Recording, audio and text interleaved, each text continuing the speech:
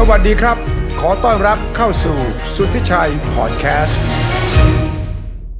สวัสดีทุกคนนะครับขอต้อนรับเข้าสู่รายการโลกใหม่ไปด้วยกันนะครับซึ่งเราหายไปหลายอาทิตย์เลยนะครับเนื่องด้วยความยุ่งๆนะครับด้านของคอนเทนต์การเมืองช่วงนี้นะฮะก็เลยมาเลทไปหน่อยนะครับแต่วันนี้เนี่ยต้องยอมรับว่าเป็นวันหนึ่งที่ผมตื่นเต้นมากครับทั้งคุณอาแล้วก็พี่พอนะครับนั่นก็คือจะมาชวนกันพูดคุยครับเรื่องของ AI ถือเป็นท็อปิกที่ร้อนแรงเลยนะครับหากพูดในปีที่แล้วเนี่ยก็ต้องพูดถึง Bitcoin นะครับปีนี้ก็ต้องเป็น AI นะครับรายการโลกใหม่ของเราเนี่ยก็เลยชวนกันคุยนะครับนี่มีแขกพิเศษก็คือพี่พอนะครับทั้ง10 อาจารย์ที่10นะครับท่านก็เป็นที่ปรึกษา SME ทางธุรกิจนะครับแล้วก็เป็นเจ้าของชุมชนนะเกี่ยวกับทาง ChatGPT พร้อมของประเทศไทยด้วยนะครับก็ขอขอบคุณคุณอาที่แบบว่ามาจัดการร่วมกันอีกครั้งหนึ่งนะครับผมขอบคุณครับคุณพอครับขอบคุณครับคุณคิมครับคุณอาครับเรื่องนี้เป็นเรื่องที่ผมติดตามด้วยความระทึกใจอย่างที่คุณคิมบอกเมื่อสัก10 กว่า 20 ปีก่อนเราบอกว่าการมาของโซเชียลมีเดียการมาของการเปลี่ยนแปลงครั้งสำคัญมันจะเขย่าโลกมันจะเปลี่ยนทุกสิ่งทุกอย่าง disruption นั้นเกิดจากเทคโนโลยีเนี่ยเราก็เจอของจริงในอาชีพต่างๆเนี่ยผมอยู่การสื่อก็เจอกับการที่ต้องปรับตัวครั้งใหญ่ที่สุดในประวัติศาสตร์ของสื่อก็ว่าได้คราวนี้มาถึงพอเจอ Open AI ChatGPT แล้วก็หลังจากนั้นไม่กี่เดือนเองนะครับก็เกิดปรากฏการณ์ที่ทำให้ทุกคนบอกว่าเฮ้ยมันจะกำลังเขย่าโลกรอบใหญ่อีกครั้งหนึ่งแล้วมีใครเข้าใจหรือไม่อย่างไรไอ้ช่วงนั้นช่วงของโซเชียลมีเดียก็ว่าเร็วแล้วนะแต่มันก็ให้เวลาเราหลายปีในการปรับตัวแต่ผมดู ChatGPT เนี่ยมันมีไม่กี่เดือนนี่เองนะครับมีคนบอกว่ามันมาเร็วกว่าคลื่นทุกคลื่นก่อนหน้านี้อย่างน่าตกใจทีเดียวใช่ไหมครับฉะนั้นคุณพอเนี่ยอยู่กลางกระแสสึนามินี้เลยเนี่ยพอจะบอกเราได้ไหมครับว่าเกิดอะไรขึ้นกับ ChatGPT ณขณะนี้ครับก็ต้องบอกว่าตัวผมเองเนี่ยอยู่หัวใจก็เรียกว่าอะไรนะเวลาที่มันมีพายุใช่ไหมครับผมอยู่ในตาของพายุเลยฮะเพราะว่าผมอยู่ในตาของพายุเลยเพราะว่าเป็นธุรกิจที่จะโดน disrupt โดยตรงเพราะตัวผมเองเนี่ยนอกจากทำเทรนนิ่งให้กับผู้ประกอบการ SME ขนาดเล็กแล้วเนี่ยผมก็ทำ Digital Agency ให้กับบริษัทที่อยู่ในตลาดหลักทรัพย์เพราะฉะนั้นแล้วเนี่ยตัว ChatGPT ที่มันมีความสามารถทางด้านภาษาแปลภาษาการคิดสรุปการรวบรวมเนี่ยฮะมันทำให้ธุรกิจของผมเนี่ยเรียกว่าตายได้เลยตายได้เดี๋ยวต่อหน้าต่อตาต่อหน้าต่อตาเลยก็มีความกังวลนะฮะตอนที่เริ่มต้นมีความกังวลแล้วก็สักประมาณมกราคมกุมภาเนี่ยเราก็เริ่มรู้สึกว่าต้องเข้าไปใช้แล้วตอนนั้นเนี่ยก็ไม่ได้มีองค์ความรู้อะไรแต่ผมก็ถือว่าจริงๆใครเริ่มตอนนี้เนี่ยก็พอๆกันเริ่มพอๆกันแล้วก็ไปนั่งศึกษาว่าเขาทำอะไรกันอะไรอย่างเงี้ยนะครับก็เลยได้ใช้ ChatGPT ค่อนข้างเยอะนะก็เลยทำให้เราเข้าใจว่าในฐานะ SME เนี่ยมันจะเจอปัญหาอะไรบ้างครับผมแต่ว่าความจริง ChatGPT มันก็ไม่กี่เดือนนี้เองนะแต่ว่าคุณพอปรับตัวได้เร็วขนาดที่ตอนนี้เทรนให้คนอื่นเนี่ยทำเรื่องพร้อมได้เลยเหรอทำไมถึงปรับตัวได้เร็วขนาดนี้ก็จริงๆทุกอันสิ่งหนึ่งที่ผมอยากจะบอกว่าทุกคนมักจะเข้าใจผิดเนี่ยก็คือว่าคิดว่ามันยากแต่จริงๆแล้วเนี่ยมันไม่ได้ยากขนาดนั้นมันเหมือนกับเราคุยกันง่ายกว่าที่คิดใช่ไหมง่ายกว่าที่เรากลัวใช่ไหมมันเหมือนกับว่าถ้าเราต้องสื่อสารกับพนักงานนะฮะเราสื่อสารได้ชัดเจนละเอียดแค่ไหนแล้วก็คุยเป็นภาษาคนธรรมดาเนี่ยแหละฮะเพียงแต่ว่าเวลาที่จะออกคำสั่งมันเนี่ยมันเหมือนกับเราต้องมี domain expertise ด้วยอย่างเช่นผมไม่ใช่วิศวกรคอมพิวเตอร์ผมจะไม่สามารถสั่งให้มันเขียนโปรแกรมคอมพิวเตอร์ได้เพราะว่าผมไม่รู้โครงสร้างผมไม่รู้ภาษาเพราะฉะนั้นถ้าใครเนี่ยมีองค์ความรู้ทางด้านในสิ่งที่จะขอให้เขาทำเนี่ยเราก็จะสามารถสั่งได้มีประสิทธิภาพไม่ได้ยากเลยครับนั่นสิครับว่าคุณคิมก็เจอหลายรอบ disruption รอบนี้วงการของคุณคิมนี่คุณคิมถูกกระทบมากน้อยแค่ไหนยังไงได้เลยครับก็ขอจะพูดในมุม2มุมนะครับนั่นคือเรื่องของการลงทุนนะแล้วก็ในฝั่งของการทำเป็นคอนเทนต์ครีเอเตอร์นะครับเอาแบบของการลงทุนก่อนนะครับที่จริงเนี่ย AI การมาครั้งนี้เนี่ยเขาคาดกันว่าจะมาเปลี่ยนแปลงโลกนี้เยอะมากถ้าย้อนกลับไปนะครับในตอนเกิดบล็อกเชนหรือว่าตอนเกิดพวกเมตาเวิร์สเนี่ยนะครับจะมีนักธุรกิจบางคนก็เชื่อนะ บางคนก็อาจจะไม่เชื่อว่ามันจะมาเร็วไปไหมแต่ AI เนี่ยแปลกครับคุณอาคือทุกคนพูดเป็นเสียงเดียวกันเลยนะและทันทีที่เห็นตัว ChatGPT จาก OpenAI เนี่ยคือแบบทุกคนตื่นตระหนกทำให้ Google มันต้องตั้งทีมขึ้นมาใหม่มาทำนะครับแล้วพอตัว ChatGPT มาปุ๊บเนี่ยนะครับทำให้ awareness ของ AI อ่ะจะมาอีกเยอะเลยเช่นเรื่องของกราฟิกนะครับรูปภาพนะครับหรือแม้กระทั่งการทำพวกสไลด์โชว์อะไรเงี้ยมันเหมือนมาเร็วมากๆรวมถึงการสร้างหนังสร้างแอนิเมชันด้วยนะครับถ้าพอเราดูในรีเสิร์ชของทา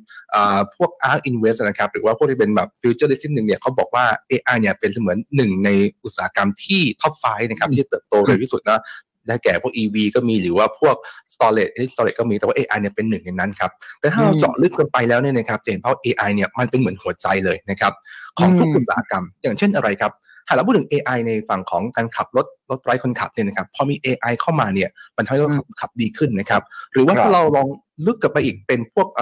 device นะครับหรือคนทางอิเล็กทรอนิกส์เนี่ยอย่างเช่นแบตเตอรี่เนี่ยนะครับแบตเตอรี่แต่ละตัวเนี่ยพอไม่มี AI ก็จะเสื่อมง่ายพังง่ายเพราะไม่รู้ว่าส่วนไหนของเขาเสียหายหรือว่าหมดอายุก่อนแต่ถ้า AI จะบอกว่าอ๋อตัวนี้มันใกล้หมดอายุนะให้ชะลอการใช้งานมีการเปิดมีการปิดมีการทำให้วัฏจักรของดีไวซ์แบตเตอรี่เนี่ยมันพังพร้อมกันถ้าลองในอดีตนะครับคุณอาจจะพังแค่ตัวเดียวแต่ต้องเปลี่ยนทั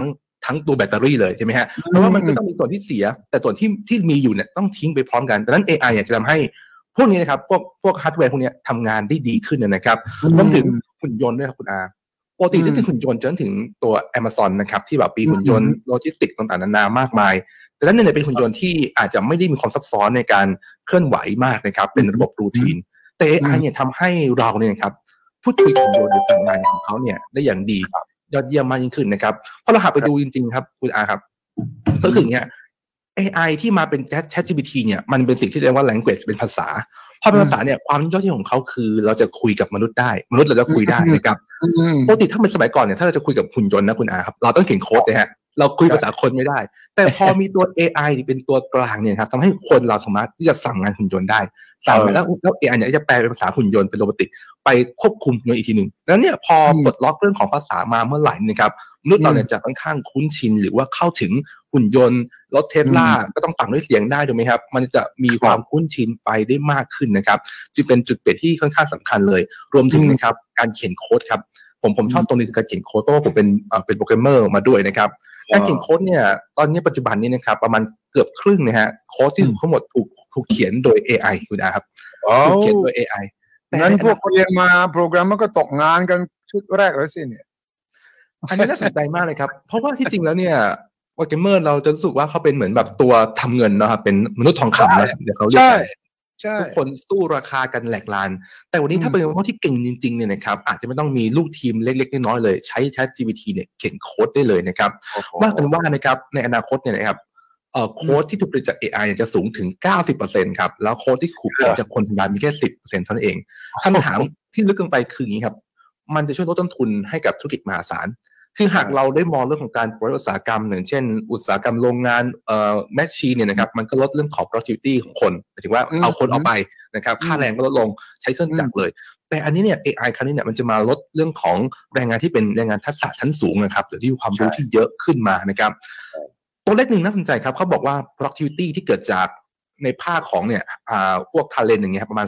200 trillion ครับบนโลกใบนี้นะครับแต่ต้นทุนเนี่ยเมื่อมี ChatGPT แล้วจะเหลือเพียงแค่ประมาณ36 trillion เองนะครับหมายความว่าวันนี้เนี่ยแบงก์ใหญ่ๆนะครับหรือว่าซอฟต์แวร์ใหญ่ๆเนี่ยเขาจ้างคนจำนวนมหาศาลมากๆแล้วค่าตัวแพงด้วยเราทราบกันอยู่แล้วต้องแข่งกันแย่งตัวแต่วันนี้เนี่ยต้นทุนตอนจะลดไปประมาณเกือบ 90% นะครับแล้วนึกภาพว่าประเทศนี้จะกำไรมากขนาดไหนครับอันนี้ก็คือจะเกริ่นๆให้เห็นภาพว่าในโลกของคุณมันตื่นเต้นกันขนาดนี้ครับผมคุณพออย่างนี้เนี่ยหนึ่งมันเป็นวิกฤตที่สร้างโอกาสจริงๆนะเราชอบพูดว่าทุกวิกฤตมีโอกาสแต่อันนี้เห็นชัดใช่ไหมคุณพอโอ้จริงมากๆเลยครับก็อย่างที่คิมบอกนะฮะว่ามันลดต้นทุนไปได้เยอะอย่างผมเองเนี่ยก็ทั้งในเรื่องของการทำคอนเทนต์มาร์เก็ตติ้งนะครับที่ทำให้กับลูกค้าเนี่ยอย่างเวลาเราดีลกับบริษัทเนี่ยมันก็จะมีรอบไซเคิลใช่ไหมทำคอนเทนต์สมัยก่อนเนี่ยเราต้องวางแผนล่วงหน้ากันเป็นเดือนแล้วก็ทำได้แค่8คอนเทนต์12คอนเทนต์ไม่เกินต่อเดือนแต่ปัจจุบันเนี่ยที่ผมล่าสุดที่เพิ่งได้ทดลองไปเนี่ยก็คือสามารถสร้างคอนเทนต์ทั้งปีนะฮะ52สัปดาห์เนี่ยใช้เวลาเพียงแค่5นาทีเท่านั้น5นาทีใช่ใช้เวลาแค่5นาทีถ้าเราพร้อมถูกใช่ไหมถ้าเราสั่งมันถูกใช่ไหม ใช่ครับแต่ว่าก็ไม่ได้หมายความว่าอยู่ดีๆจะสั่งง่ายๆแล้วมันจะทำได้นะคือว่าเราจะต้องมีกระบวนการก่อน1 2 3 4อย่างที่ทุกคนเข้าใจเนี่ยว่าAI ของ ChatGPT เนี่ยมันได้ถูกเทรน data จำนวนเป็นขนาดบิลเลียนใช่ไหมมันเยอะมากๆเลยแต่ว่าผมเข้าไปถามข้อมูลหลายๆข้อเนี่ยเขาก็ไม่รู้จักธุรกิจไทยเขาก็ไม่ได้รู้จักแบรนด์คนไทยและ SME เนี่ยไม่ต้องนึกถึงเลยเขาไม่รู้จักแน่นอนไม่รู้จักแน่นอนใช่มันก็จะต้องมีวิธีเทรนก่อนว่าเขาจะเอา data อะไรของเราเข้าไปเพื่อที่จะทำคอนเทนต์ที่มันตรงกับความต้องการแล้วก็แบรนด์ของเราถ้าเราใช้คำสั่งทั่วไปเขาก็จะเอาคอนเทนต์ทั่วไปที่เขาถูกเทรนเนี่ยมาบอกเราตอนแรกๆของผู้ที่ใช้ก่อนอาจจะไม่มีปัญหาแต่ถ้าผ่านไป1 ปี2 ปี3 ปีทุกคนก็จะรู้แล้วล่ะว่าคอนเทนต์ประเภทนี้ถูกทำด้วย AI ซึ่งตอนนี้ Google เนี่ยก็มีเครื่องมือในการบล็อกแล้วครับบล็อกไว้บล็อก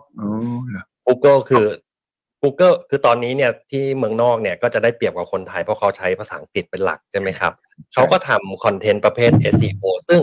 สามารถที่จะให้ ChatGPT เนี่ยบอกได้เลยว่าขอ keyword density ของคำไหนนะครับแล้วก็ใช้อัลกอริทึมอะไรเพื่อที่จะเขียนความนี้แล้วเนี่ยให้ Google เนี่ยสามารถ ranking ได้ดีขึ้นแต่ Google ก็ฉลาดเขาก็ตรวจพบเจอพวกนี้ด้วยนะฮะเคาน์เตอร์ได้ก็สู้ได้เหมือนแก๊ง call center ฮะเสร็จแล้วพอ Google ตรวจจับได้ก็มีเครื่องมือที่เป็นพวก paraphrase ที่เขาเอาบทความที่ ChatGPT เขียนแล้วเนี่ยเอามาเขียนใหม่ให้เป็นมนุษย์มากขึ้นคือทำให้มันมีคำผิดทำให้มันมีการใช้คำที่แพทเทิร์นในการใช้ประโยคที่มันต่างไปทำให้ Google จับไม่ได้ Google งงตอนนี้เหมือนตำรวจจับผู้ร้ายกันเลยฮะนี่ก็เป็นเทคโนโลยีคือ cat and mouse เลยนะแมวจับหนูนี่นะทีนี้มันก็คือมันเพิ่งเริ่มนะใช่ไหมฉะนั้นตอนนี้เนี่ยที่ SME ในเมืองไทยเนี่ยที่คุณพอสัมผัสอยู่เนี่ยเกิดความตื่นตัวแค่ไหนและคำแนะนำของคุณพอคืออะไรสำหรับ SME ทั้งหลายจริงๆผมว่าเราน่าจะได้ยินคำว่า marketing technology เนี่ยประมาณสัก 2-3 ปีนะฮะแล้วก็ผมมีเพื่อนที่เขาเก่งเรื่องนี้มากๆแล้วก็สมัยก่อนเนี่ยเขาทำโซลูชันให้กับบริษัทขนาดใหญ่เหมือนกัน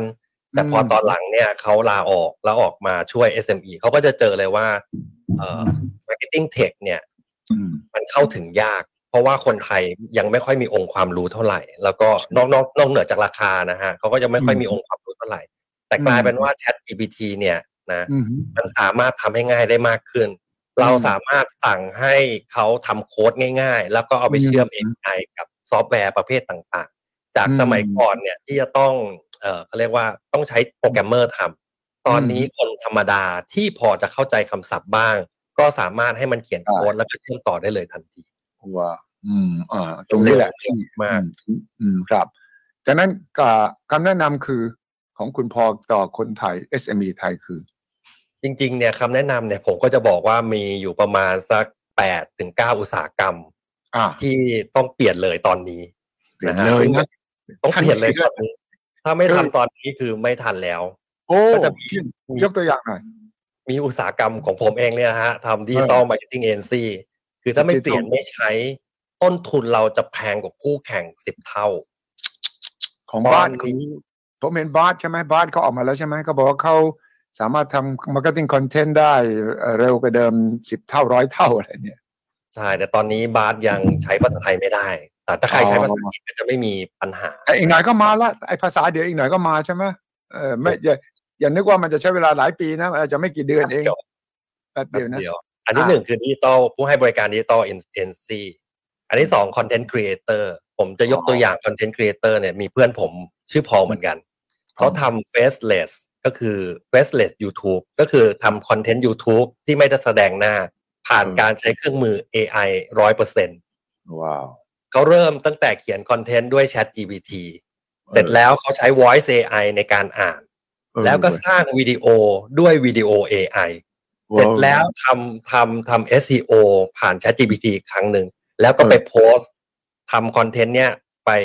คุยกับชาวต่างชาติตอนนี้เนี่ยคือคนเขาเรียกว่าฮิตล้านวิวแล้วใช้เวลาแค่เดือนเดียวคอนเทนต์ครีเอเตอร์แล้วเจ้าตัวก็ทำอะไรล่ะถ้าอย่างนั้นเนี่ย เจ้าตัวก็ออกแบบว่าจะให้คอนเทนต์ทำอะไรบ้างจากสมัยก่อนเขาทำได้แค่ช่องเดียวปัจจุบันเนี่ยสามารถทำได้ 3-4 ช่องแล้วก็สปีดมันก็จะเร็วยิ่งขึ้นขอให้คิดแล้วกันว่าจะเอาแนวไหนใช่ไหมใช่ครับใช่แล้วคอนเทนต์4ช่องเนี่ยแต่ละแนวแนวบันเทิงอีกแนวนึงแนวกีฬาอีกแนวนึงแนวการเมืองอีกแนวนึงแนวบันเทิงอย่างนี้ได้เลยเหรอไปได้หมดซึ่งผมดูแล้วเนี่ยเขาอาจจะได้เปรียบอยู่สักประมาณ1ปีแต่ถ้าหลัง1ปีทุกคนทำเป็นฝึกเป็น มันก็จะเหมือนปัจจุบันนะฮะที่ Facebook ทุกคนมายิงแอดใช่ไหมเพื่อที่จะทำเงินเมื่อ10 ปีที่แล้วใครกดปุ่มแค่ง่ายๆกด Boost Post ก็รวยกันเรียกว่าข้ามรุ่นแรกใช่รุ่นแรกนะแล้วพอตอนนี้เนี่ยโอ้โหเครื่องมือมันยากมากผมว่าก็จะสปีดมันก็จะมาเร็วขึ้นเรื่อยๆอย่างธุรกิจการศึกษาใช่ไหมโรงเรียนก็ต้องปรับแล้วว่าอ้าวถ้านักเรียนใช้ AI แล้วครูจะสอนอะไรอันนี้ถ้าไม่ปรับก็ต่อไปคนก็จะไม่อยากเข้าโรงเรียนแล้วนะเข้าโรงเรียนหรือเข้ามหาวิทยาลัยธุรกิจคอนซัลท์ไปแน่นอนคอนซัลท์ไปแน่นอนก็จะเหลือแค่ 20% ของท็อปก็ครีมออฟเดอะครอปก็คือคนที่เก่งจริงๆถึงจะอยู่ได้แต่ถ้าเป็นคอนซัลท์ธรรมดาผมลองให้มันปรึกษาธุรกิจของเพื่อนผมเนี่ยผมก็ลองถามดูว่าเขาจะให้คำปรึกษาอะไรมันมีธุรกิจหนึ่งคือเพื่อนผมนำเข้าคาเวียผมก็ไม่เคยทำธุรกิจนี้มาก่อนว่าจะทำยังไงผมปรึกษา ChatGPT มันตอบมาได้แบบเป๊ะๆเราอ่านเสร็จแล้วแบบว้าวคือว้าวเลยเพราะฉะนั้น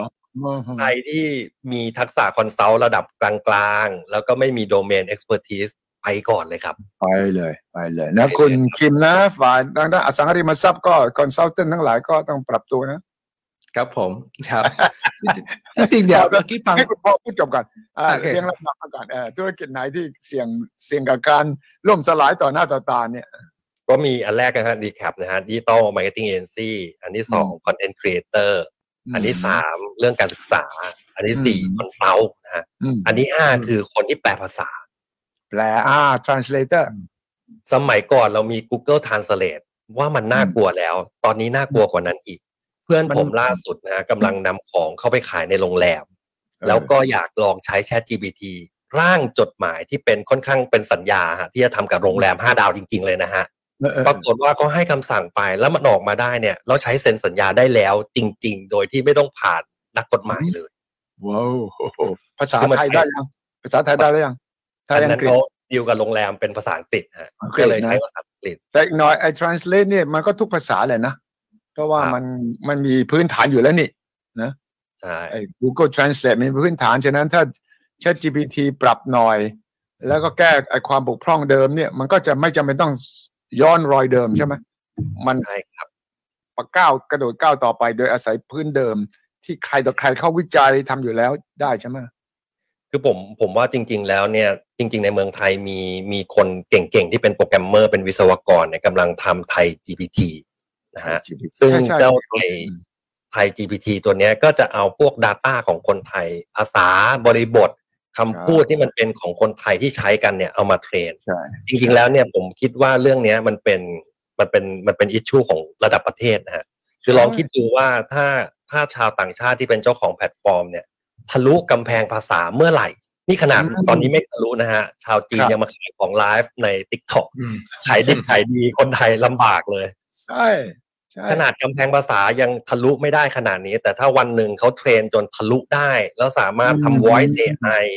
ที่พูดได้เหมือนคนไทยแล้วก็ใช้แสแลงหรือใช้คำพูดที่เป็นคนไทยพูดกันจริงๆนะเมื่อนั้นนี่คนไทยหมดอาชีพเลยนะครับหมดเลย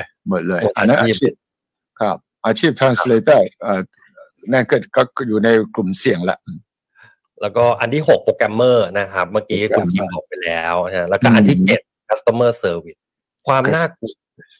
ตอนนี้เนี่ย ChatGPT เราอาจจะรู้สึกว่าเราต้องไปอินเทอร์เฟซคือไปคุยกับเขาผ่านเว็บไซต์ใช่ไหมครับในหลังบ้านเนี่ยก็มีระบบ API Application Programming Interface ที่เราสามารถเขียนแอปมาคุยกับ ChatGPT ได้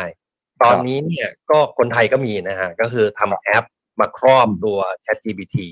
ใช้ความสามารถของ ChatGPT แต่ว่าตัวเองเขียนแอปพลิเคชันที่มีเฟรมเวิร์กมีdomain expertise เพื่อตอบคำถามของคนที่ต้องการแล้วตอนนี้เนี่ยที่ต่างประเทศเราสามารถเอาแมนนวลคู่มือในการให้บริการหรือคู่มือในการซ่อมบำรุงเครื่องจักรนะครับใส่เข้าไปในAI เสร็จแล้วต่อไปพนักงานคนไหนเนี่ยที่มีคำถามมีปัญหาว่าเรื่องนี้ต้องทำยังไงตามสเต็ปอย่างสมมุติว่าขั้นตอนในการซ่อมรถยนต์ใช่ไหมสามารถถาม ChatGPT นะแอปพลิเคชันนี่มันเชื่อมกับ ChatGPT สามารถถามแล้วมันตอบได้หมดเลยเพราะว่าเขามีตอนเลยเนาะแล้ว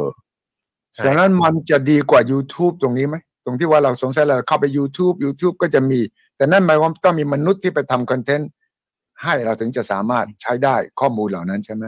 ใช่ก็เป็นเหมือน PDF อะฮะอย่างองค์กรเนี่ยก็จะมีองค์ความรู้ใช่ไหมครับทำเทรนนิ่งพนักงานใหม่เข้ามาทำเทรนนิ่ง3 วัน5 วันเพื่อให้รู้กฎกติการะเบียบปฏิบัติกระบวนการแต่บางครั้งมีอย่างผมเนี่ยมีโอกาสได้เอารถไปซ่อมที่ศูนย์รถยนต์เขาก็จะเช็คเลยว่าศูนย์พาร์ทรถยนต์ตรงเนี้ยที่มันเสียเนี่ยเขาก็จะเสิร์ชเลยว่าต้องแก้ไขปัญหายังไงในอนาคตเราก็สามารถที่จะถามได้เฉยๆแล้วผมเดาเอานะฮะว่าสักอีกปีนึงข้างหน้าเนี่ยน่าจะมี voice interface เหมือนกับ Siri ที่เราคุยกันไม่ต้องแชทแล้วเราคุยเขาแก้ไขปัญหาแล้วเลยโอ้โหโอเคอันนี้ก็เป็นโปรแกรมเมอร์แล้วก็ตามมาด้วยการให้บริการลูกค้าให้บริการ customer service ซึ่งไม่ใช่แค่เรื่องซ่อมรถนะ customer service ทางด้านบริการทางด้านโฆษณาทางด้านไม่ต้องพูดถึงจองโรงแรมจองอะไรนั่งง่ายแล้วใช่ไหมcustomer service ที่มัน technical หน่อยก็ได้แล้วนะ technical หน่อย engineer architect ได้ไหมได้หมดเลยนะ architect นี่ผมอยากได้บ้านอย่างนั้นอย่างนี้ทำอย่างนี้บอกเข้าไปมันก็จะบอกทั้งหมดใช่ไหม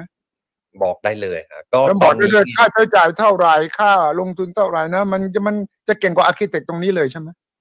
ผมว่าตอนนี้เนี่ยเทคโนโลยีคืออย่างที่คุณคิมบอกเนอะค่าตัวโปรแกรมเมอร์เนี่ยมันแพงมากๆแล้วประเทศไทยไม่ได้ถูกโรงเรียนเราหรือมหาลัยเราไม่ได้ถูกสร้างมาเพื่อเป็นสร้างดีฟเทคขนาดนี้เมืองนอกเขาก็แย่งตัวกันผมว่าเมืองไทยเนี่ยก็จะพ่ายแพ้กับเทคโนโลยีที่มันเป็นดีฟเทคโนโลยีแบบนี้นะฮะแต่ว่าสิ่งที่เราจะทำได้ในฐานะที่ไม่ได้เป็นผู้ผลิตเทคโนโลยีก็คือสามารถเขียนแอปพลิเคชันสร้างแพลตฟอร์มที่ไปต่อยอดทำงานกับบริษัทระดับโลกเนี่ยอันนี้ก็ผมว่าจำเป็นที่จะต้องทำก็โชคดีเมืองไทยก็มีแอปที่เป็นแอประดับชาติอยู่อันเดียวก็คือตัวแอปอะไรนะการแอปที่โอนเงินนะฮะโทษทีเป๋าตังค์แอปเป๋าตังค์แอปเป๋าตังค์นะฮะก็ผมว่าก็ถ้าเมืองไทยเนี่ยจะ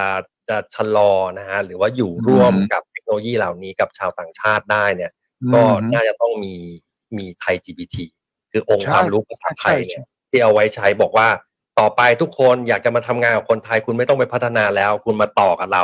แล้วทำเหมือนกับโมบายโอเปอเรเตอร์คือถ้าคุณจะคิดค่าคอนเน็กชันเข้ามาก็คิดตังค์อย่างน้อยประเทศเนี่ยก็ยังสามารถที่จะมีรายได้แล้วก็คืออย่างน้อยจุดแข็งของเราคือยังภาษาของเราเนี่ยนะยังต้องใช้เป็นประโยชน์นะอย่าให้คนอื่นก็แย่งไปนะถ้าเขาพัฒนาภาษาไทยได้เนี่ยนะซึ่งก็ไม่ได้ยากเกินไปใช่ไหมที่เขาจะจีนอเมริกาเขาบอกว่าเขาจะพัฒนาภาษาไทยขึ้นมาก็จ้างคนไม่กี่คนเองก็ไม่ได้ยากแต่แม้กระทั่ง Google อะครับที่เขาได้ data จากคนไทยไปจำนวนเยอะมากทุกวันนี้ Google Translate เนี่ยถ้าในมุมมองที่คือผมก็เขียนหนังสือเหมือนกันนะคุณอาก็คือมุมมองผมก็คือว่ามันสามารถทำงานได้ประมาณ 70-80% ใช่ที่เหลือต้องเป็นงานบก.ก็คือต้องมานั่งรีไวซ์ทบทวนเพื่อ edit ใช่ครับแต่น่ากลัวแล้วนั่นขนาดเขามีความสามารถแค่นั้นแต่ถ้าเกิดว่ารวมกับ AI เข้าไปเมื่อไหร่เนี่ยผมก็นึกไม่ออกเลยนะว่ามันน่ากลัวขนาดไหนอันนั้นคือฝ่าย customer service ต่อไปมีอีกไหมที่เราต้องมองหาว่าอาชีพเรามันจะรอดไหมเนี่ยจริงๆเมื่อกี้เรามีคุยไปแล้วนะฮะก็คือเป็นนักกฎหมายนักกฎหมายเพราะนั้นนักกฎหมายทีนี้นักกฎหมายเนี่ยหลายคนอาจจะบอกโอ้ก็ยังไม่ได้มีตั๋วทนายใช่ไหมฮะความละเอียดก็ยังไม่ค่อยดีเท่าไหร่มันจะใช้ได้ไหมแต่ผมจะมองในมุมที่ว่างานอะไรที่มันเป็น repetitive task ที่มันต้องทำซ้ำๆหรือเป็นงานที่มันเป็นงานเบสิกงานพื้นฐานนะอย่างเช่นช่วยไปดูกฎหมายมาตรานู้นนั้นนี้เนี่ยคือเราสามารถที่จะสั่งแอปพลิเคชันให้มันทำงานได้แล้วให้ AI ทำงานแทนเราแล้วเราก็เหมือนทำงานเฉพาะที่แบบ30% 20% ที่เหลือครับอันนี้ก็น่ากลัวถ้าคุณอาสังเกตหรือคุณคิมสังเกตนะฮะว่าเมื่อกี้ที่บรรดาอุตสาหกรรมที่ผมบอกมาทั้งหมดว่ามันจะไปก่อนเนี่ยเป็นอุตสาหกรรมที่เกี่ยวข้องกับภาษาทั้งสิ้นเพราะว่าภาษา ตัว ChatGPT มันคือ NLP Natural Language Processing language นะอะไรที่เกี่ยวขอโทษครับเพราะฉะนั้นอะไรที่เกี่ยวข้องกับภาษาไปก่อนแต่คุณพอยังไม่ได้เอ่ยถึงอีกวงการหนึ่งที่ผมคิดว่าจะกระทบคือการแพทย์วินิจฉัยโรคและตอนนี้มันที่ผ่านมาตอนโควิดมันก็พิสูจน์อย่างหนึ่งนะเรื่อง telemedicine มันเกิดได้จริงๆแต่ก่อนที่หมอไม่เชื่อคนไข้ยังไงต้องไปหาหมอให้ได้แต่พอเกิดโควิดคุณออกไปไม่ได้เนี่ยคุณก็ต้องคุยกับแพทย์พยาบาลเนี่ยทางด้านมือถือเสร็จแล้วการให้ยาการวินิจฉัยโรคเนี่ยหมอบอกไม่ต้องมาหรอกถ้าแค่ปวดหัวเป็นไข้นะทำอย่างนั้นอย่างนี้แต่ก่อนนี้เราไม่ได้แค่เป็นไข้ปวดหัวเราต้องไปหาหมอเลยใช่ไหมแต่ว่ามีลึกกว่านั้นครับอ่านเอ็กซเรย์เขาบอกว่าหมอแต่ก่อนนี้ช่างใช้สมมติว่า10 คนเนี่ยเพื่อจะอ่านเอ็กซเรย์เดี๋ยวนี้เหลือ3 คนนี่ก่อน GPT นะนี่ก่อน Open AI นะตอนนั้นเพิ่งมี AI ใหม่ๆเรียกว่าระดับแรกๆหมอที่เป็นผู้บริหารโรงพยาบาลบอกผมเลยนะว่าแล้วบอกผมเมื่อ2 ปีก่อนแล้วด้วยว่าตอนนั้นเนี่ยเดิมที่เขามีหมอ radiologist เนี่ยนะนักอ่านทางด้านรังสีวิทยาเนี่ยจาก10 คนเขาใช้แค่3 คนเพราะว่าที่เหลือเขาใช้ AI แล้วก็อ่านแม่นยำเกือบ 99% เลยอะเหลืออีก3 คนเนี่ยเขาไม่รู้จะทำไงกับหมออีก7 คนนั้นด้วยซ้ำไปเพราะหมอเรียนมาหมอจะไม่ยอมปรับตัวส่วนใหญ่หมอจะมีความภูมิใจในอาชีพตัวเองนะว่าเฮ้ยไม่เอาฉันจะไม่ปรับตัวยังไงแต่ว่าถ้าเจอกับOpen AI อย่างนี้ ChatGPT อย่างนี้เนี่ยมันก็ยิ่งจะคุกคามไม่ใช่เฉพาะหมอทางด้านรังสีวิทยาแล้วล่ะหมอวินิจฉัยโรคปกติหมอแม้กระทั่งหมอยาหรือเภสัชกรเพราะเภสัชกรก็ดูตาม prescription ใช่ไหมยาโน่นยานี่ต่างๆแล้วก็ข้อมูลในทั้งโลกเนี่ยไอ้เรื่องยาเนี่ยมันมีพอที่ว่าเจ้า ChatGPT จะให้คำปรึกษาได้พอสมควรไหมผมว่าที่เมื่อกี้ผมบอกไปเนี่ยประมาณ8 ข้อเนี่ยค่อนข้างที่จะเกี่ยวข้องกับธุรกิจ SME นะฮะแล้วก็ตัวผมอาจจะไม่ได้มี domain expertise เรื่องเกี่ยวกับทางเทคนิคแต่ว่าผมก็ได้ยินมาเหมือนกันนะเรื่องหมอเห็นเขาว่า ChatGPT สามารถทำแบบข้อสอบนะได้เกิน 80% ของหมอช่วงไหนนั่นแหละคุณคิมเมื่อได้เห็นภาพรวมจากคุณพอแล้วเนี่ยนะว่า SME ไทยจะโดนกระทบกันเกือบเรียกว่าทุกวงการนะมีวงการไหนบ้างที่เซฟอย่างนี้ดีกว่าคุณพอวงการไหนบ้างที่ยังเซฟอยู่ที่จริงได้ยินหลายอย่างในเรื่องของการศึกษานะครับแล้วก็ทั้งเรื่องของการแพทย์นะครับปกติแล้วเนี่ยการเขาเรียกว่าเดี๋ยวขอให้ดูสไลด์นะครับนั่นก็คือ training cost ครับการ training AI เนี่ยราคาจะยิ่งถูกลงไปเรื่อยๆดังนั้นที่เราเห็นว่า AI วันนี้ฉลาดแล้วเนี่ยนะครับในอนาคตเนี่ยจะฉลาดกว่านี้แบบก้าวกระโดดแล้วก็ฉลาดเร็วขึ้นมากๆโดยที่เราแบบจะงงไปเลยนะครับหากมามองดูว่าจริงๆแล้ว AI มันมาช่วยหรือมาทดแทนยังไงเนาะเขาจะบอกว่า AI เป็นเพียงco-pilot นะครับหรือว่าผู้ช่วยนั่นเองนะฮะถ้านักบินคุณเก่งอยู่แล้วเนี่ยนะครับก็จะทำให้เราเนี่ยยิ่งเก่งขึ้นเพราะว่าคนเก่งยังไงไม่ต้องกลัวครับมีงานทำแน่นอนและจะยังเก่งมากขึ้นเพราะจะใช้เครื่องมือนะครับในอดีตที่ผ่านมาเนี่ยเรารู้เลยว่าการประกอบอุตสาหกรรมต่างๆเนี่ยนะครับจะทำให้คนที่เข้าถึงเนี่ยได้เปรียบครับเช่นถ้าเรามีเครื่องจักรคู่แข่งเราไม่มีเครื่องจักรที่ดีกว่าเราดังนั้นเราก็ชนะอยู่แล้วถูกไหมครับหรือไม่งั้นเราใช้อินเทอร์เน็ตนะฮะคู่แข่งเราเนี่ยไม่มีอินเทอร์เน็ตใช้เราก็ต้องชนะอยู่แล้ววันนี้เป็นเรื่องของ AI ครับถ้าเรามี AI ใช้แต่คู่แข่งไม่ใช้เนี่ยมันก็สู้เราไม่ได้อยู่แล้วดังนั้นก็อยากจะบอกว่า AI เป็นเหมือนเครื่องมือที่จำเป็นมากๆครับต้องได้ศึกษาไม่งั้นเนี่ยความต้องการแข่งขันคุณต่อให้คุณอาจจะไม่ได้เกี่ยวข้องกับธุรกิจที่โดน disrupt โดยตรงนะครับแต่ถ้าคุณไม่ใช้ถ้าคู่แข่งคุณใช้เมื่อไหร่โอกาสที่คุณจะโดนทิ้งไว้ข้างหลังเนี่ยเยอะมากๆนะครับแต่ทีนี้เดี๋ยวขอพูดถึงตัวการแพทย์นิดนึงนะครับพวกการแพทย์เนี่ยได้เอาAIมาใช้ค่อนข้างเยอะเหมือนกันนะครับโดยเฉพาะการวิจัยทำพวก DNA sequencing นะครับการจัดเรียง DNA โปรเจกต์พวกนี้เนี่ยนะครับerror ประมาณ 25% นะครับคุณในปัจจุบันเนี่ย error เหลือประมาณ 10% เท่านั้นเองแล้วจะค่อยๆลดต่ำลงเรื่อยๆแล้วทำให้การประมวลผลการคาดการณ์เหมือนกันบอกว่ามันความเป็นไปได้ที่มันจะเกิดขึ้นในฝั่งของ DNA เนี่ยมันจะลดความเร็วและลดระยะเวลาใช้ประมวลผลเยอะมากเมื่อก่อนเนี่ยก็จะได้ยาตัวนึงนานมากนะครับแต่นี้อาจจะเร็วขึ้นและต้นทุนการวิจัยเนี่ยถูกลงแบบแทบจะแบบเหลือแบบไม่ถึงเปอร์เซ็นต์อะไรอย่างนี้เลยมันจะลดลงไปเยอะขนาดนั้นนะครับรวมถึงนะครับในฝั่งของตัว AI เนี่ยไม่ได้มีเพียงแค่ตัว ChatGPT นะครับแต่ว่าการมาของ ChatGPT เนี่ยมันปลุกให้ AI ตัวอื่นเนี่ยขึ้นมาได้ด้วยอย่างที่ทางพี่พอบอกว่ามันมีถึงว่า API นะครับคือเอาเราไปปลั๊กกันได้เนี่ยนะก็จะเกิด AI ตัวอื่นๆขึ้นมานะครับตัวอย่างอันนึงครับนี่คือเรื่องของรูปภาพนะครับหรือว่าวิดีโอเองก็ตามนะครับซึ่งรูปภาพหรือว่าวิดีโอตรงนี้นี่แหละนะครับปกติเนี่ยใช้เวลาทำประมาณ5ชั่วโมงนะครับแล้วก็นะฮะค่าต้นทุนต่อรูปเนี่ยประมาณ150เหรียญนะครับหรือว่า 4,500 บาทนะฮะซึ่งพอเป็นใช้ AI พวกนี้นะครับต้นทุนเนี่ยครับลดลงเยอะมากเลยฮะเนี่ยจากประมาณ150เนี่ยเหลือเป็นแค่ประมาณ8เซนต์เองครับแล้วก็เวลาจาก5ชั่วโมงเนี่ยเหลือเพียงแค่1นาทีไม่ถึง1นาทีนั่นเองตัวนี้ก็จะบอกอะไรครับจะบอกว่าต้นทุนของกราฟิกเนี่ยที่เคยเป็นต้นทุนที่แพงมากทำแอนิเมชันอันนึงเนี่ยทำนานมากแพงมากก็จะเริ่มที่จะถูกลงไปเรื่อยๆนะครับเหมือนในอดีตเราจะเคยบอกว่าการที่อินเทอร์เน็ตมานะเราเนี่ยนะการที่มือถือของเราเนี่ยถ่ายรูปได้นะทำให้เรามีคอนเทนต์ที่เยอะขึ้นมากนะครับอดีตจะต้องไปอ่านในสำนักข่าวใช่ไหมฮะอ่านในสถานีเดี๋ยวนี้เนี่ยใครก็ทำคอนเทนต์กันแล้วเพราะว่าเนื่องจากการปลดล็อกเรื่องของมือถือที่มีกล้องเองก็ตามนะครับดังนั้นเนี่ยนะครับต่อไปเนี่ยคนทำกราฟิกครับคนทำสไลด์คนทำแอนิเมชันเนี่ยนะครับก็จะใครก็ทำได้แล้วก็ต้นทุนถูกด้วยหนังที่มาเนี่ยก็จะหนังต้นทุนต่ำแต่ว่าอลังการงานสร้างเองก็จะมีมาให้เห็นนะครับคำถามคือถ้าเราเป็นคนที่ไม่ได้ใช้ AI ในการทำหนังต้นทุนคุณเนี่ยขนาดไหนคุณเห็นว่าจาก150เหรียญเหลือเพียงแค่ 0.08 เหรียญนะครับถ้าไม่ใช้ทำหนังเนี่ยยังไงสู้ไม่ได้ 100% ไม่ได้แน่นอนเลยนะครับอันนี้ก็เห็นภาพของความน่ากลัวว่าถ้าไม่ทำค่อนข้างไปต่อแล้วก็ค่อนข้างแบบสู้ในเวทีโลกเนี่ยค่อนข้างเหนื่อยมากๆเลยนะครับแต่ว่าผมยังเชื่อว่าคนธรรมดาทั่วไปเนี่ยนะครับที่มีความรู้ที่เยอะนะครับอาจจะใช้ AI เป็นเครื่องมืออย่างเช่นพี่พอบอกว่าจาก10คนเหลือ3คนแต่ก็ต้องมี3คนหรืออาจจะเป็น1หรือ2คนนะครับเดี๋ยวผมจะให้ดูรูปอันนึงนะครับเป็นการประยุกต์ใช้นะครับในฝั่งของ AI เนี่ยกับตัวอื่นๆนะครับอย่างที่บอกไปว่า OpenAI เนี่ยนะครับเขาเนี่ย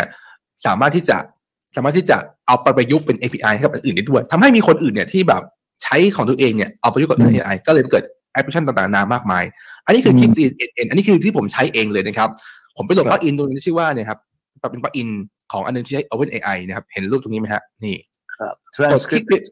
ใช่กดคลิกไปปุ๊บเนี่ยนะครับมันนี่คือการทำที่เรียกว่าสรุปให้เลย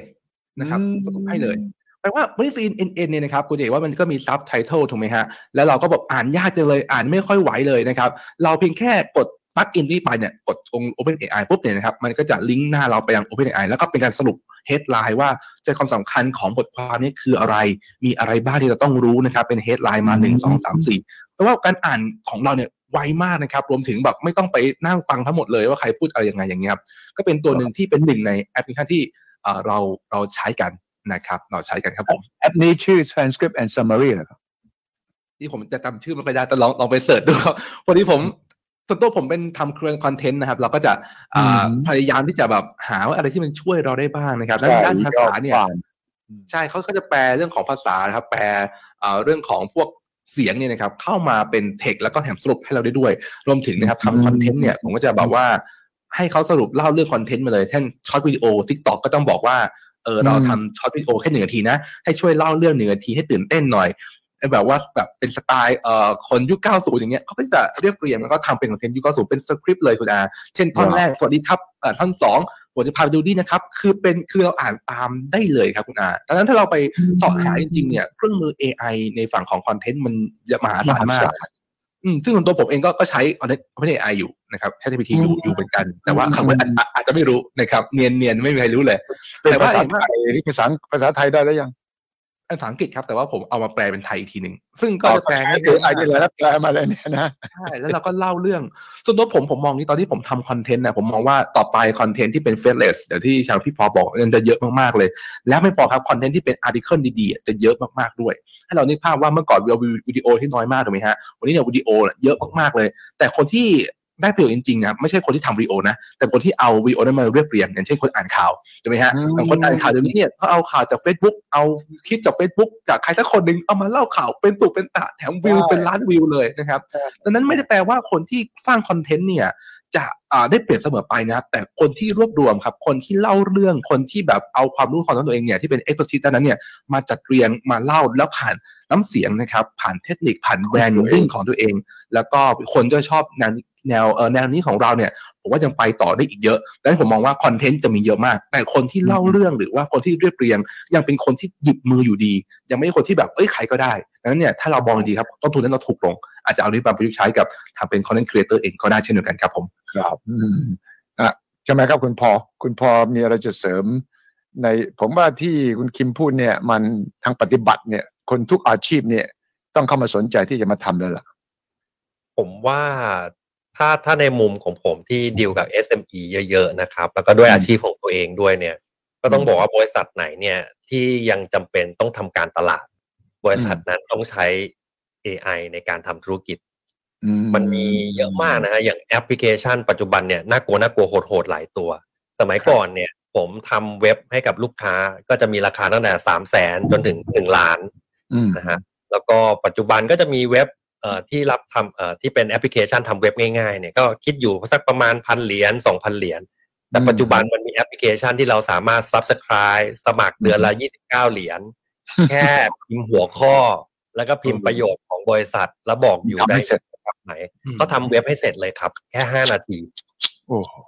งั้นเราอาชีพเราจะไปเหลืออะไรถ้าอย่างนั้นเพราะฉะนั้นธุรกิจเล็กๆที่ไม่ได้จำเป็นจะต้องใช้เว็บไซต์ที่มันมีความซับซ้อนมากๆเนี่ยมันกลายเป็นว่าทำธุรกิจแล้วมันง่ายมากยิ่งขึ้นง่ายขึ้นใช่แล้วก็พอทำอาร์ติเคิลบทความที่ให้ Google ค้นหาเราเจอในการที่เวลาเราเสิร์ชก็ต้องเจอธุรกิจของเรามันก็จะง่ายมากยิ่งขึ้นเพราะนั้นสำหรับผมเนี่ยมันน่ากลัวก็จริงแต่ว่าโอกาสมันมาสำหรับคนที่ลงมือทำก่อนใช่ต้องเร็วต้องออกก่อนนะfirst mover advantage มันสำคัญเสมอเลยนะครับผมว่าตอนนี้เนี่ยคนเก่งๆในอุตสาหกรรมเทคโนโลยีหรือดิจิตอลเนี่ยผมว่าหลายๆคนก็คาดการไม่ได้ว่าปีหน้าโฉมหน้าของวงการ AI เนี่ยจะเป็นอย่างไรผมว่าสมัยก่อนเนี่ยเวลาเราพูดถึงคนเก่งนัก visionary ใช่ไหมครับนักมีวิสัยทัศน์เขาก็จะมอง50 ปีล่วงหน้า100 ปีล่วงหน้าอย่าไปมองขนาด5 ปี 10 ปีว่าไม่ไหวเราเอาปีหน้าก่อนเถอะอันนั้นก็คือในระดับ global ใช่ไหมที่เขาจะ predict เลยว่าแบบอยากจะได้ยังไงแต่คนไทยอาจจะบอก SC ระดับ CEO บริษัทใหญ่ๆ5 ปี 10 ปีผมว่าเดี๋ยวนี้3 เดือนข้างหน้าทุกวันนี้ผมนึกไม่ออกแล้วนะฮะว่าเทคโนโลยี AI เนี่ยมันจะไปได้ขนาดไหนเพราะว่าผมเองเนี่ยก็คืออย่าง AI เนี่ยฮะมันเป็นของต่างประเทศใช่ไหมนึกถึง Google Microsoft แล้วเราเป็นคนไทยหรือเป็นบริษัทเนี่ยเราก็ไปเขียนแอปพลิเคชันบนซอฟต์แวร์บน engine พวกนั้นใช่ไหมฮะผมเองเนี่ยก็อยากทำ AI ที่เป็นที่ปรึกษานะฮะก่อนที่ผมจะได้ยิน ChatGPT เมื่อสัก2 ปีที่แล้วนะฮะผมก็ยังบอกเพื่อนๆเลยว่าเราน่าจะสร้างตัว AI ตัวนึงนะเรามีเฟรมเวิร์คของเราเอาโมเดลที่มันเคยใช้มาแล้วมันเวิร์กสำหรับ SME เท่านั้นเนี่ยน่าจะมาทำร่วมกันผมก็เดาว่าผมเองเราอาจจะใช้เวลาสัก10 ปีนะนี่ผมพูดกับเพื่อนประมาณสักปี2021นะน่าจะใช้เวลาสัก10 ปีนะเราน่าจะทำเรื่องนี้สำเร็จปรากฏ ChatGPT มาโอ้โหตอนนี้คนทำแบบที่ผมคิดเนี่ยในตลาดมีเยอะมากเต็มไปหมดเลยแต่ว่าส่วนใหญ่ก็จะเป็นของต่างชาติครับแต่ว่าคุณคิมและคุณพอสิ่งที่ควรระวังคนเตือนก็คือว่าเจ้า ChatGPT มันก็โกหกมันก็สร้างข่าวปลอมแล้วมันก็ไปอ้างอิงในสิ่งที่ไม่มีจริงเนี่ยอันตรายแค่ไหนครับคุณพอเจอเองหรือเปล่าเยอะมากนะฮะที่ผมถามไปเนี่ยว่ารู้จักคุณโน้ตอุดมแต้พาณิชย์ไหม นี่ขนาดคนดังของประเทศนะฮะเขาก็ยังบอกว่าโน้ตอุดมแต้พาณิชย์เนี่ยเป็นนักแสดงโอเคแหละก็เคยเล่นหนังใช่ไหมฮะแต่เขาบอกว่า unfortunately เสียดายตอนนี้คุณโน้ตอุดมเนี่ย pass away ไปแล้วซึ่งข้อมูล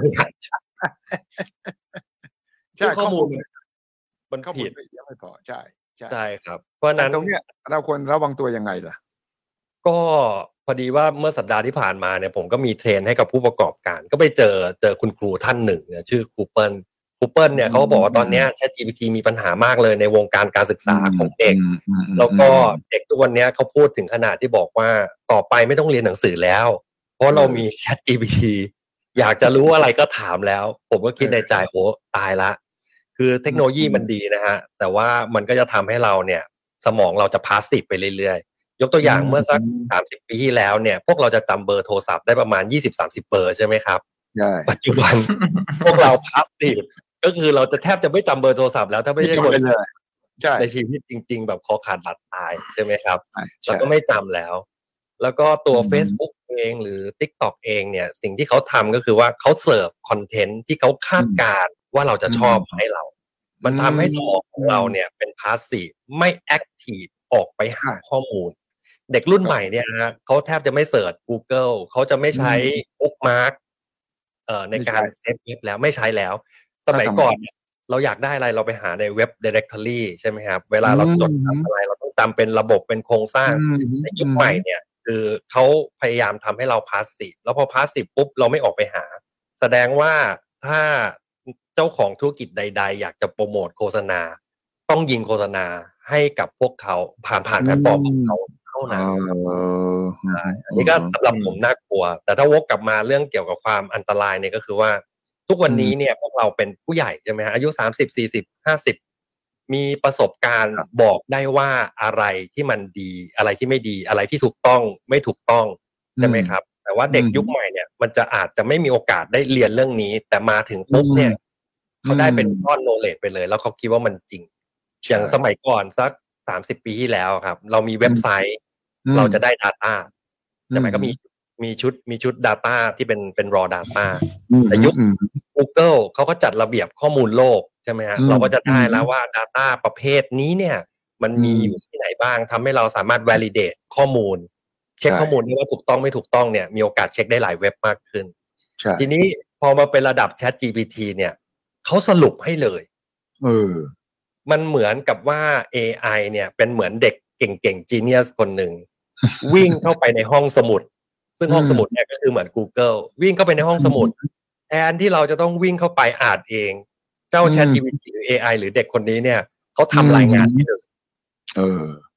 แล้วเราจะ assume ว่ารายงานนั้นถูกต้องไหมเนี่ยอันเนี้ยผมว่าจะยากเราก็ไม่รู้แล้วก็เช็คไม่ได้ด้วยว่าจริงไม่จริงเพราะว่าข้อมูลเนี่ยกว่าจะเช็คได้เนี่ยมันก็ต้องไปอีกหลายแหล่งใช่ไหมครับใช่คือไอ้ critical thinking มันจะหายไปใช่ไหมที่คุณพ่อกลัวมันจะพาสซีฟลงเรื่อยๆมันจะพาสซีฟคือผมเองก็มีลูกเล็กนะฮะอายุ3 ขวบกว่าสิ่งที่เรากลัวก็คือกลัวว่าโตขึ้นแล้วเขาจะเชื่อทุกอย่างใน AI แล้วก็จะสมองจะพาสซีฟจะกีฟอัพผมเพิ่งไปเที่ยวภูเก็ตมานะฮะแล้วก็ไปกินร้านไอศกรีมเสร็จแล้วเนี่ยก็สั่งเยอะหน่อยประมาณ 3-4 ถ้วยแต่ว่าแต่ละถ้วยราคาไม่ได้แพงนะฮะตัวเลขมันคูณไม่ยากแต่ว่าน้องที่อยู่เคาน์เตอร์ต้องหยิบเครื่องคิดเลขมาคูณซึ่งเด็กยุคใหม่เขาก็บอกว่าทำไมจะต้องเรียนบวกเลขบวกลบคูณหารจะไปเรียนทำไมในเมื่อเครื่องคิดเลขหรือแม้กระทั่งถามซีรีก็ตอบได้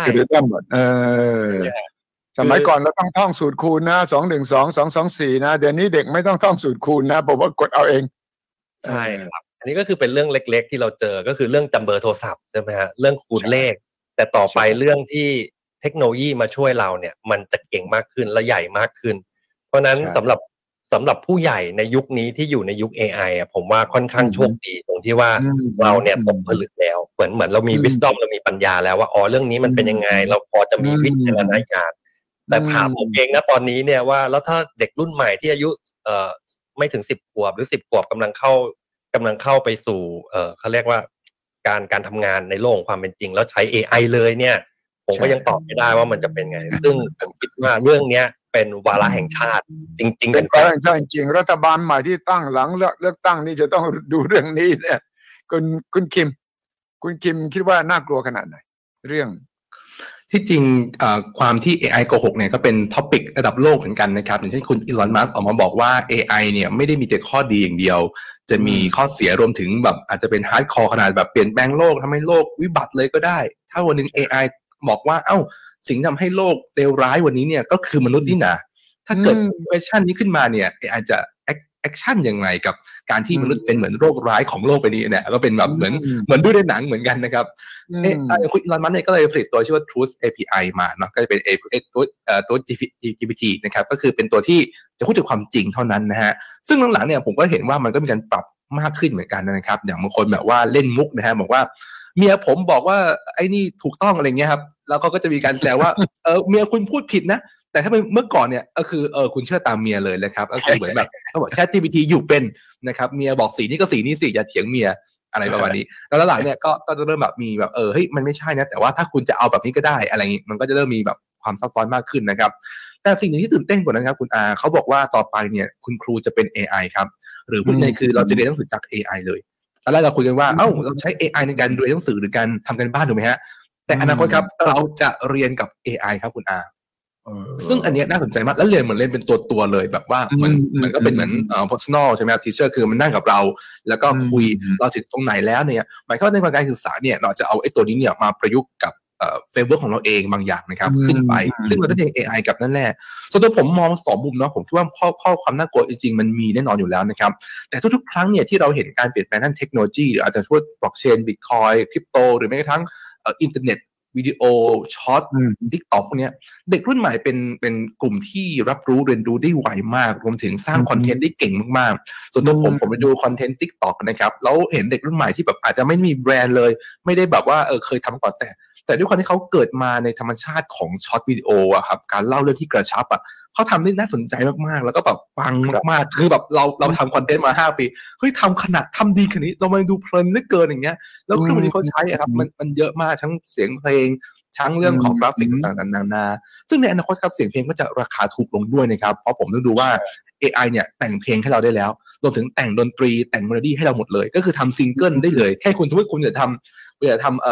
เพลงของคุณคิม property อย่างเงี้ยครับอสังหาของคิมอะไรเงี้ยก็ใส่ไปเลยแล้วเขาก็จะทำเป็นเพลงอสังหาของคิมแบบว่าเรียนแบบของ Taylor Swift ได้เลยคือเราแบบสามารถจะเอาแบบนี้ได้เลยในอนาคตเนี่ยนะครับผมมีความเชื่อว่าเด็กรุ่นใหม่จะเติบโตใน native ของ AI มากๆเหมือนกับเขาเหมือนกับรุ่นก่อนหน้าผมเรื่องหลังผมที่แบบเติบโตกับอินเทอร์เน็ตที่เป็น native มากๆเขาใช้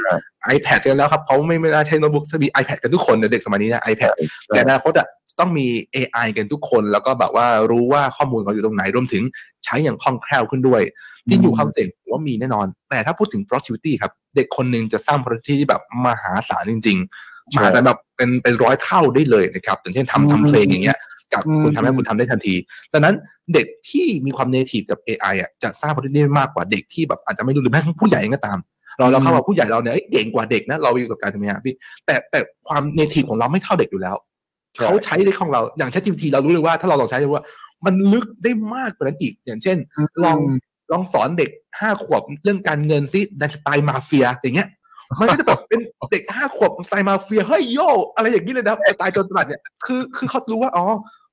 ล้วเหมือนผมบอกว่าผมเป็นนักลงทุนนะผมอยากได้คอนเทนต์เกี่ยวกับนักลงทุนให้กับนักลงทุนที่มีเวลเกิน10 ล้านเนี่ยเขาจะแบบเรียบเรียงพวกเฟซต่างๆเนี่ยให้มันเหมาะกับคนนั้นคือมันลึกได้มากก็ต้องใส่ความเป็นพร้อมของมันได้เยอะมากและในอนาคตเนี่ยคนที่จะรวยครับคือคนที่เขียนพร้อมเก่งๆอย่างเช่นถ้าทำกราฟิกรูปภาพเนี่ยนะครับที่เราให้ดูเนี่ยมุดอวกาศเดินไปเหยียบถือหมาอย่างเงี้ยครับหรือว่าทำแอนิเมชันอย่างเงี้ยครับมันต้องเขียนพร้อมเก่งมากเลยนะครับเช่นทีนี้หมากำลังเดินไปทางนี้หมากำลังยิ้มอะไรเงี้ยพร้อมเป็นสกิลที่สำคัญมากๆในอนาคตผมบอกว่าถ้ารุ่นผมรุ่นอายุเยอะๆเนี่ยเราจะเขียนพร้อมสู้เด็กเนี่ยโอ้ผมว่ายากจริงๆยากมากเพราะเด็กเขาเกิดมาเนทีฟกับเรื่องพวกนี้เลยนั้นผมบอกว่าการเปลี่ยนแปลงทุกครั้งเนี่ยมีความเจ็บปวดเสมอแหละนะครับแต่ว่าทุกครั้งทำให้โลกเราดีขึ้นอย่างเช่นวันนี้เราดู Netflix นะครับเราดูหนังสตรีมมิ่งเนี่ยราคาแบบถูกมากๆถ้าสมัยก่อนเราติดเคเบิลเนี่ยนะครับโอ้ไม่ต้องพูดถึงแพงกว่าNetflix ที่ถูกกว่าเคเบิลนะฮะแล้วแถมเราติดหมดเลยมือถือแล้วก็ถูกลงต้นทุนของโลกถูกลงทั้งนั้นและผมเชื่อว่าการที่มาของ AI จะให้ต้นทุนถูกลงอีกเราจะใช้ของราคาถูกไปมากกว่านี้อีกที่เราใช้ถูกแล้วนะจะถูกมากกว่าอีกด้านของดิจิตอลนะครับถ้าเรามีเครื่องมือที่ถูกแล้วโลกเราอาจจะดีขึ้นหรือเปล่าเราอาจจะให้คน1 คนเนี่ยมีความสามารถที่จะสร้าง profit ที่สูงขึ้นหรือเปล่าอันเนี้ยต้องตั้งคำถามแต่ถ้าเราทำไม่ได้ล่ะเราจะโดนคู่แข่งของเราทำและเราจะถอยหลังไปเยอะจนแบบอยู่ดีไม่มีงานทำแล้วเพราะว่าเขาไปใช้ AI กันหมดแล้วแบบนี้ครับต้องปรับตัวพอสมควรเลยครับถ้างั้นทำให้ผมคิดว่าไอ้ระบบการศึกษาเรามันต้องเปลี่ยนเรียกว่าปฏิรูปกันตั้งแต่ประถมเลยนะหรือว่าอนุบาลเลยนะคุณพ่อ เพราะว่ามันจะเปลี่ยนหมดเลยคุณสอนอะไรมาเนี่ยไม่จำเป็น AI รู้หมดรู้มากกว่าคุณครูก็ไม่มีประโยชน์อะไรแล้วล่ะแล้วยังไงต่อไปนี้ระบบการศึกษามันจะมาทางรูปแบบไหน คืออย่างถ้าผมคิดแบบเร็วๆจากคนยุค Gen X ตอนปลาย Gen Y ตอนต้นฮะผมถ้าผมสอนลูกเนี่ยผมอาจจะยังต้องสอนเรื่องของพวกเฟรมเวิร์กต่างๆเฟรมเวิร์กก็คืออย่างเช่นไกด์ไลน์ในการตัดสินใจอะไรใช่อะไรไม่ใช่ต้องมี reasoning รู้จักการให้เหตุผล logical thinking critical thinking ผมว่าสิ่งเหล่านี้เนี่ยมันกลายเป็นว่ามันคือจริงๆแล้วเนี่ยอย่างตัว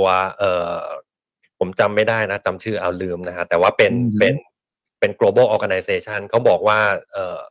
CEO ในยุคถัดไปเนี่ยส่วนใหญ่แล้วเนี่ยจะต้องมี21ทักษะซึ่ง21ทักษะนี้ส่วนใหญ่แล้วเนี่ยจะเป็น soft skill ซะส่วนใหญ่แล้วก็เรื่องของ critical thinking lateral thinking emotional empathy สิ่งเหล่านี้เนี่ยเป็นสิ่งที่พ่อแม่ยุคใหม่เนี่ยอาจจะจำเป็นจะต้องให้ความสำคัญมากกว่าองค์ความรู้แต่ความรู้สำคัญไหมผมก็ยังคิดว่าสำคัญนะเพราะว่าถ้าเราไม่มี domain expertise เลยนะเราจะใช้คำศัพท์เพื่อที่จะให้ AI มันช่วยงานเราเนี่ยมันไม่ได้ผมเลยคิดว่าอะไรที่เป็น soft skill เนี่ยยังเป็นสิ่งที่ติดตัวอยู่กับมนุษย์อยู่นะแต่ในวันข้างหน้าผมก็เชื่อว่า AI ก็จะสามารถแสดงอารมณ์ได้ด้วยเช่นเดียวกันแต่ผมว่าตอนนี้เนี่ยถ้าเราจะอยู่รอดได้เนี่ยก็คือต้องสอนคนรุ่นใหม่ให้คิดเป็นนะครับนี่แหละเห็นด้วยเลยครับพวก soft skill หรือว่าทักษะการเกี่ยวกับจิตใจนะครับความเอื้ออาทรหรือว่าการคลองใจเนี่ยนะครับผมชอบคำหนึ่งเขาบอกว่าในอนาคตนะครับผู้หญิงอาจจะเป็นใหญ่ก็ได้เพราะผู้หญิงเนี่ยมีความเห็นใจมากกว่าผู้ชายซึ่งอันนี้มันถ้าลองจริงมันมีความหมายของมันอยู่นะครับเพราะเมื่อก่อนอาจจะเป็นเราเป็นสมัยอุตสาหกรรมเนาะผู้ชายก็ต้องแบบมีความเอนจิเนียร์มีความ logical มากกว่าแต่ผู้หญิงเนี่ยคลองใจคนแล้วก็ดูแลลูกน้องได้ดีกว่าและในอนาคตนะครับทักษะนี้จะจำเป็นมากๆเลยแล้วคนที่มีความสร้างสรรค์นะครับคนที่แบบว่ามีความทำใจเนี่ยจะดูแลคนเก่งๆได้เพราะคนเก่งๆก็ต้องการโหยหาความรู้สึกความเป็นมนุษย์นะครับเขามีคำพูดถึงว่าในอนาคตความสุขจะหายากท่ามกลางความสบายจะหาง่ายความสุขหายากแต่ความสะดวกหาง่ายต้นทุนต่ำแต่ความสุขดันมีราคาที่แพงมากขึ้นไปเรื่อยๆนั้นถ้าเราทำอาชีพที่เน้นความสุขเกี่ยวกับคนนะครับหรือว่าแบบบำบัดเยียวยาทางจิตใจที่เป็นมนุษย์เนี่ยเพราะมันยังคงที่จำเป็นอยู่เป็นเหมือนซอฟต์สกิลที่อาจจะแพงมากขึ้นในอนาคตครับผมใช่ใช่โอ้โหเราอยู่ในยุคสมัยที่น่าตื่นตาตื่นใจจริงๆครับเรียกว่านี่ผมอายุมากที่สุดในบรรดาเรา3คนนี่นะผมผ่าน ตั้งแต่ยุคโน้นเลยครับเรียกว่ายุคพิมพ์ดีดแต๊กๆเลยนะครับเรื่องโทรศัพท์ สมุดปกเหลืองนะเปิดโทรศัพท์ต้องไปเอาซื้อสมุดปกเหลืองมาหาดูนะครับว่าชื่อเบอร์โทรศัพท์อยู่ที่ไหนยังไงแล้วก็เรียก Yellow Pages ใช่ไหมใบเหลืองๆอ่ะเล่มเหลืองๆไงนะแล้วก็ผ่านมาท่านเหรอโอ้โหแล้วก็มา Walkman นะครับแล้วก็นี่แหละไอ้มือถือ iPhone เนี่ยนะเป็นจุดเปลี่ยนจริงๆทีนี้เราคาดไม่ถึงนะว่าจาก iPhone มาถึงวันเนี้ย20 กว่าปีเนี่ยนะมันจะเจอกับสึนามิของการเปลี่ยนแปลงใหญ่ขนาดนี้อีกฉะนั้นต้องติดตามแล้วผมคิดว่าเราต้องคุยกันอีกนะครับเพราะว่ามันต้องอัปเดตกันค่อนข้างจะถี่นะครับคุณคิมและคุณพอครับนะครับแล้วก็กลับมาผมชวนกลับมาคุยกันอีกนะครับคุณคิมเราจะได้คุยเรื่องนี้หัวข้อนี้ผมว่าเป็นหัวข้อสำคัญทุกวงการเลยนะชวนคนทุกวงการมาคุยเรื่องนี้หน่อยSME นี่ผมว่าอย่างที่คุณพอบอกเนี่ยก็จะสำคัญแล้วถ้ามีตัวอย่างของคนที่ปรับตัวได้ก็จะมาคุยดีไหมครับจะได้ให้แรงบันดาลใจกับคนอื่นๆด้วยนะครับครับจริงๆอย่างปีนี้เนี่ยผมก็มีชวนเพื่อนๆที่เขาใช้ AI ในการทำธุรกิจเนี่ยในหลายๆด้านเนี่ยก็รวบรวมกันผมคิดว่าปีนี้เนี่ยผมจะจัดงานที่จะให้ความรู้ SME เรื่องเกี่ยวกับการใช้ AI ในแต่ละด้านด้วยเช่นเดียวกันเอาเลยก็ตื่นเต้นมากๆครับผมก็ยังรู้สึกว่าแบบถ้าคนไทยยังไม่รู้เนี่ยเสียเปรียบมากไม่ไหวไม่ได้เลยครับยังไงก็ช่วยประสานกันได้ช่วยกันโปรโมทให้คนมาเยอะๆก็ดีครับขอบคุณครับผมทุกคนที่ได้ครับขอบคุณมากครับสวัสดีครับสนับสนุนโดยบริษัทกาแฟดำจำกัดสามารถติดตามสุทธิชัย Podcast ได้ทุกช่องทางทั้งระบบ iOS และ Android สุทธิชัย Podcast Anywhere Anytime Any Device